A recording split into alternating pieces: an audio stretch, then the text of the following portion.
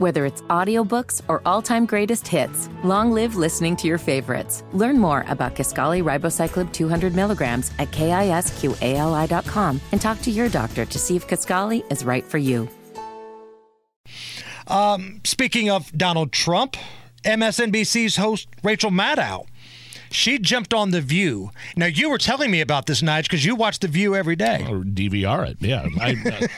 I now watch it instead of where I used to watch Tucker. You sit down with a nice stiff cocktail, and you can't wait for those horrible women to start yapping.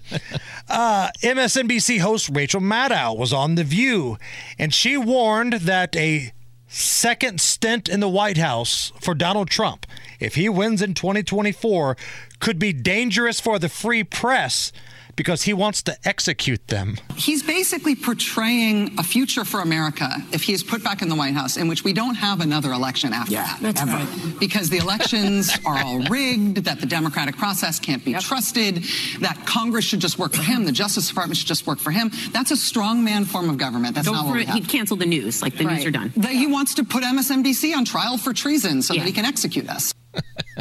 Good God, the amount of stupidity on that show. Can you say hyperbole? He wants to execute us. What did she say at the beginning? He's basically portraying a future for America if he is put back in the White House in which we don't have another election after that. That's right. Because the elections are all rigged, that the democratic process... Elections are all... The Democrats said the elections were rigged in 2016. Hakeem Jeffries is the biggest election denier out there, and he gets more votes to be Speaker of the House than anybody.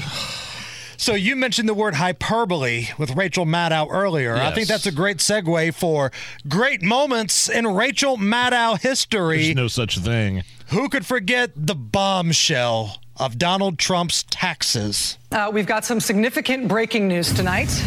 Again, tonight we are breaking news. Donald Trump's tax returns. What we have are these 2 pages. That's the best. It's like his 1042s from 95 or something like that. Like the cover letter of something he faxed. Even that late night talk show host roasted her for that. Rachel Maddow, very upset about children in cages. The AP has just broken some new news. This has just come out from the Associated Press. This is incredible. Trump administration officials have been sending babies and other young children. Hold on. To at least 3. Can we put up the graphic of this? 3 tender age shelters in South Texas. Lawyers and medical providers just... I think I'm going to have to hand this off. Okay. Yeah. Stop it right there. She could replace Trump's name with Obama right there, and she might be a little more accurate. Right. That's who built the cages. And Joe Biden and Barack Obama signed off on it. And honestly, right now, it'd be a hell of a lot safer than what's happening to these kids at the border between drowning in the rivers and the human trafficking. And last but not least, great moments in Rachel Maddow history. Apparently, she became Dr. Rachel Maddow. Now we know that the vaccines work well enough that the virus stops with every vaccinated person. Narrator. But it didn't stop with every vaccinated person.